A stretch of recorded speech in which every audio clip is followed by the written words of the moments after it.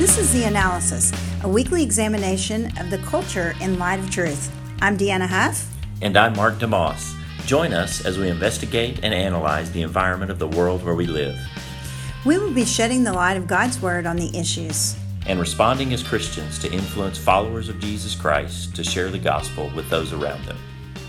Recently, Mark, we've been talking about the meta-narrative, and that includes the creation, fall, redemption, restoration. And today's going to bring about our last week as we pull in this idea of restoration.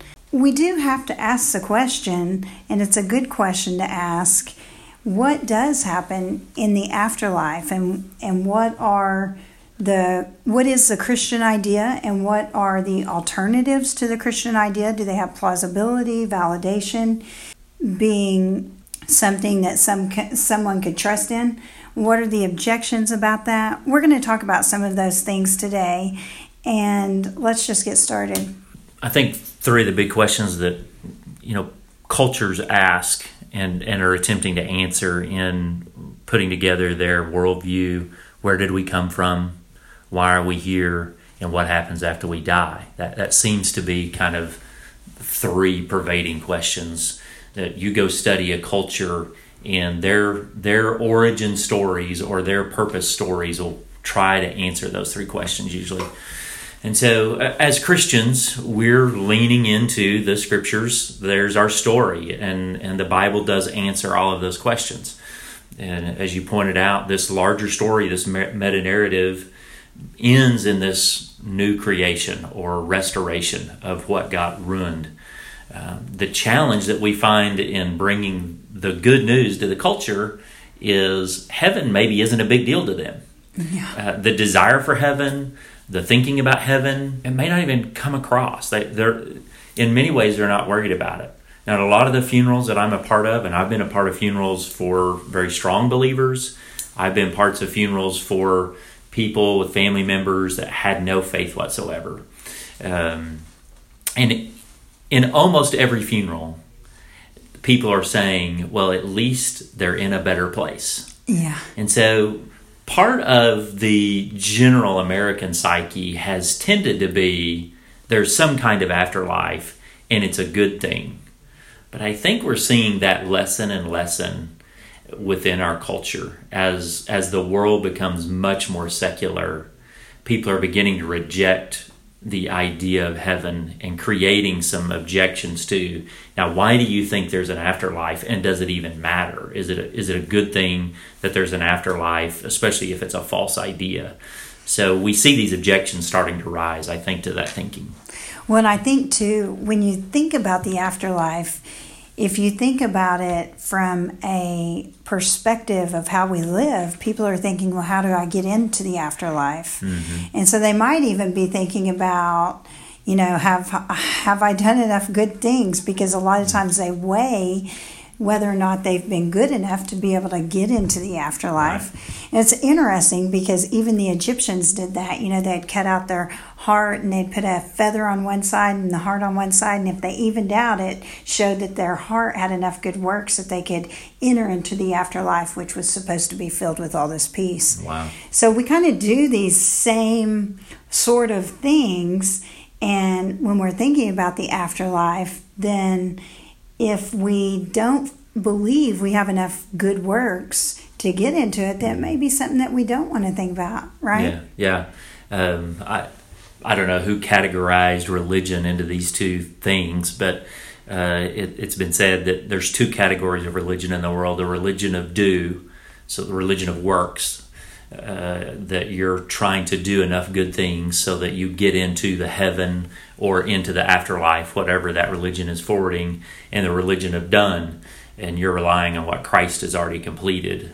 You're not relying on your works, you're relying on His work on your behalf. And those seem to be the two categories. But yeah, if you're living with a life of the religion of do, I've got to do enough good, my scales have to balance out, then you're trapped into this cycle of, am I good enough, am I good enough, am I good enough? And eventually you may get to the place that, well, what am I even working toward? Why am I trying to do all these good things? And what really is good? And if right and wrong is variable to each person, then you think it's good, but I don't think it's good, Yeah. And so what are we really striving for? And what is out there waiting for us? And is it even worth having if it does exist? Yeah.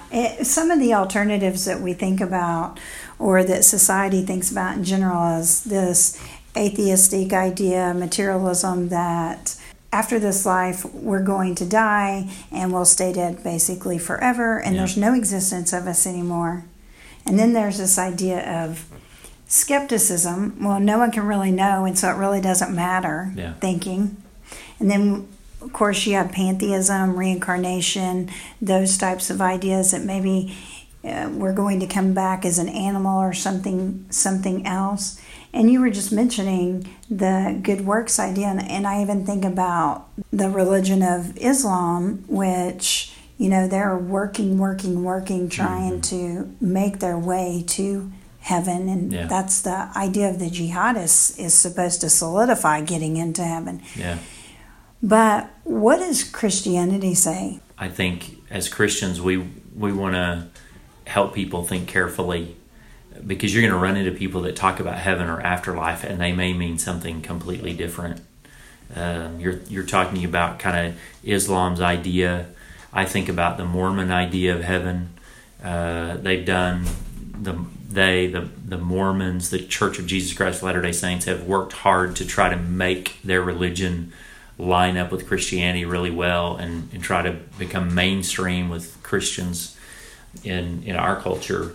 And yet their idea of heaven and the afterlife and how you get there and what it's like is completely different from the Christian's idea of heaven. So defining heaven, thinking about heaven, I think is important to us. You had pointed out that there's a verse in 1 Corinthians chapter 2 that is in verse 9 of chapter 2, things which eye has not seen and ear has not heard, and which have not entered the heart of man, all that God has prepared for those who love him. And the concept that, well, maybe heaven is really unknowable. We can't know a lot about heaven. We can't define what's there. We can't know. It's beyond our thinking and comprehension. And so long for it, wait for it, but you don't know what's there. Mm-hmm. I think there's enough in Scripture that we can know some things about heaven. And we ought to think clearly about what we know, so that we can at least have conversations with people about the afterlife and realize when their thinking is different than a biblical perspective, rather than leaving it into this, I don't know what it's like, I don't know what it's about. I know as a child, I thought about heaven by what I saw on TV or cartoons. And clouds and floating and harps. And as a child, going to church and hearing preached, believe in Jesus so you can go to heaven, I thought, I don't know that I want to go to heaven. That doesn't look all that exciting to me. Like, what's the big deal? I like baseball and snow cones and popcorn and ice cream. I'd rather stay here, right? There's good things here. I don't know about that place. So we need to think clearly about what heaven is like. Yeah, it's interesting, because when I think about heaven, and I think other believers as well, they think about the passage where Jesus says, my Father's house has many rooms. If that were not so, would I have told you that? I'm going to prepare that place for you. And if I go and prepare a place, I will come back and take you to be with me, that you may also be where I am. You know the way to the place where I'm going. So in the text, we know that Jesus says, I am the way, the truth, and the life, and no one comes to the Father except through me. And this reconciled relationship through Christ after this life is going to be spent in eternity, either with him or apart from him.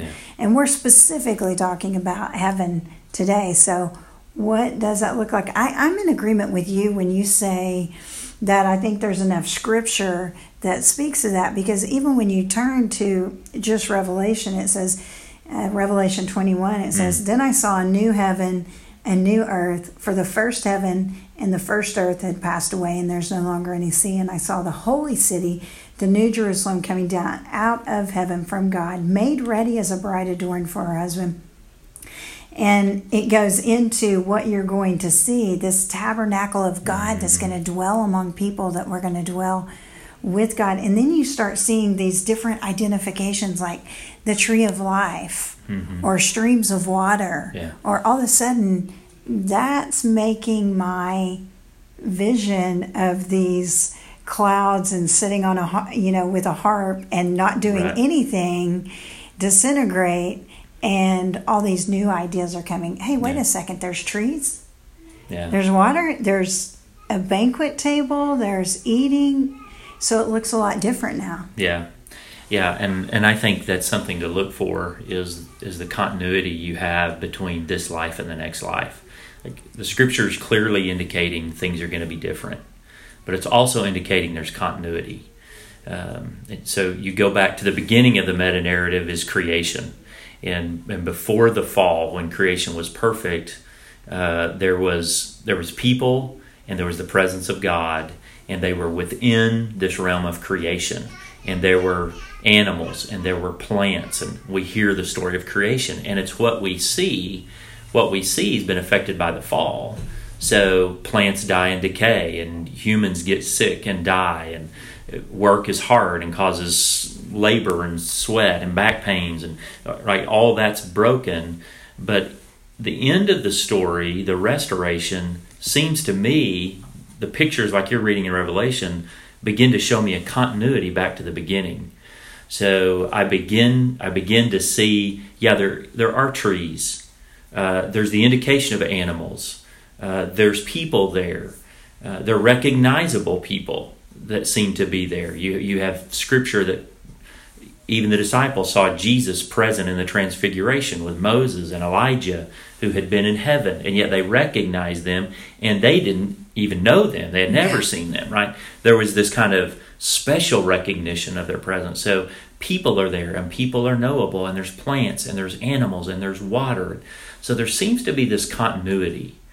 And as you read in John 14, Jesus talking about, in my Father's house are many mansions, you begin to realize Jesus views heaven as a place and as a real place, not an idea, not kind of a spiritual existence. And that's one of the worldly thinkings about heaven. Well, we're going to die and we'll go into some kind of spiritual state, and we'll know we're present and we'll be happy and content. But there's no boundaries. Heaven seems to have boundaries. The new heaven and new earth that's described has dimension, and things exist, and you move about in it, and you see things, and you hear things, and you taste things. That's a lot of continuity with what's present. Yeah, and it seems like that you have this affection for God that never wanes because of the perfectness. He wipes away your tears. There's this celebration that's going to take place, and you can almost envision this picture of the new heaven and the new earth having purpose, having work, having communication with friends, and at the same time you're realizing the beauty of your relationship with God and no more sin. I think that's what astounds me about heaven is relationships will exist, but without the sin that's between them. Like there'll be purity in every relationship. There'll never be questioned motives. Like there'll never be baggage of one time you wronged me and I'm not sure I can fully trust you. Like I still like you, I want to be around you, but I'm going to keep a distance, right? All of that disappears, and that's one of the things that astounds me the most about heaven is all of those kinds of things getting fixed. Yeah, and in addition to that, it just makes me think of this even more because yesterday you and I both attended a memorial for Mr. Rary, good man of faith, loved the Lord, taught students for years. And one of the things that was repeated in his memorial service, and it really does identify with who he was at the heart, and that is he had this eternal perspective. And really when we talk about heaven, when I think about heaven, I think, oh my goodness, yes, I want to be present with the Lord. Yeah. I don't want to leave my family behind, but I want to be present with the Lord. And I start getting excited about this idea that there's no more sin, there's no more suffering, there's no more pain. We have to have that eternal perspective in this life today to continue to make the impact for Christ, because we're thinking eternally, going, okay, we have friends and family that are here, and my purpose here is to share the gospel of Christ. And that helps us. And they said this about him yesterday. He had one foot in eternity and one foot here. Yeah. And I thought that really is a picture of the Christian and how we should think about heaven. Is we want to be there, and it's going to be there for us. But at the same time, our purpose here is to share the love of Christ so that they too can be there with us. Yeah. Yeah, we have a statement that we use, live with the end in mind. And that's a reminder to keep that eternal perspective, to be thinking about what will be. Because if you do that, if you think about the future and where things will happen, then it allows you to affect life differently while you're living it in the here and now, because you have a vision of what will be. That's helpful if you start. We were talking about writing and being a writer earlier. You at some point got to get a vision for what that product is going to be, really even before you can begin. Right? But once it becomes clear, oh, that's what I'm trying to prove, that's what I'm trying to leave behind, now the writing actually starts. And so life is that way. Live with the end in mind. Have a foot in the eternal, and it's going to impact the way that you live now. I'm going to be more bold to share. I'm going to be more excited to share. I understand what you're going to experience once you trust Christ in the afterlife, and I want you to have it because I'm excited about it. And so it helps what I'm doing now to keep my perspective there. Yeah. Well, that's a great place to end. And one of the things that I'm always reminded by is from the book of 1 Corinthians. And it says that, for now we know in part, right? For then we will fully know. And so I'm always thinking one day I will see him face to face. Yeah. So I want to live with that end in mind, thinking about heaven, thinking about it properly in the text. What does the scripture say about it? And having one foot here to be reminded, hey, this is my purpose, to love God with my whole heart, my whole mind, my whole soul. I love my neighbor as myself, and whatever sphere I'm in, sharing the love of Christ in that. That's great. Thanks for conversing about this today.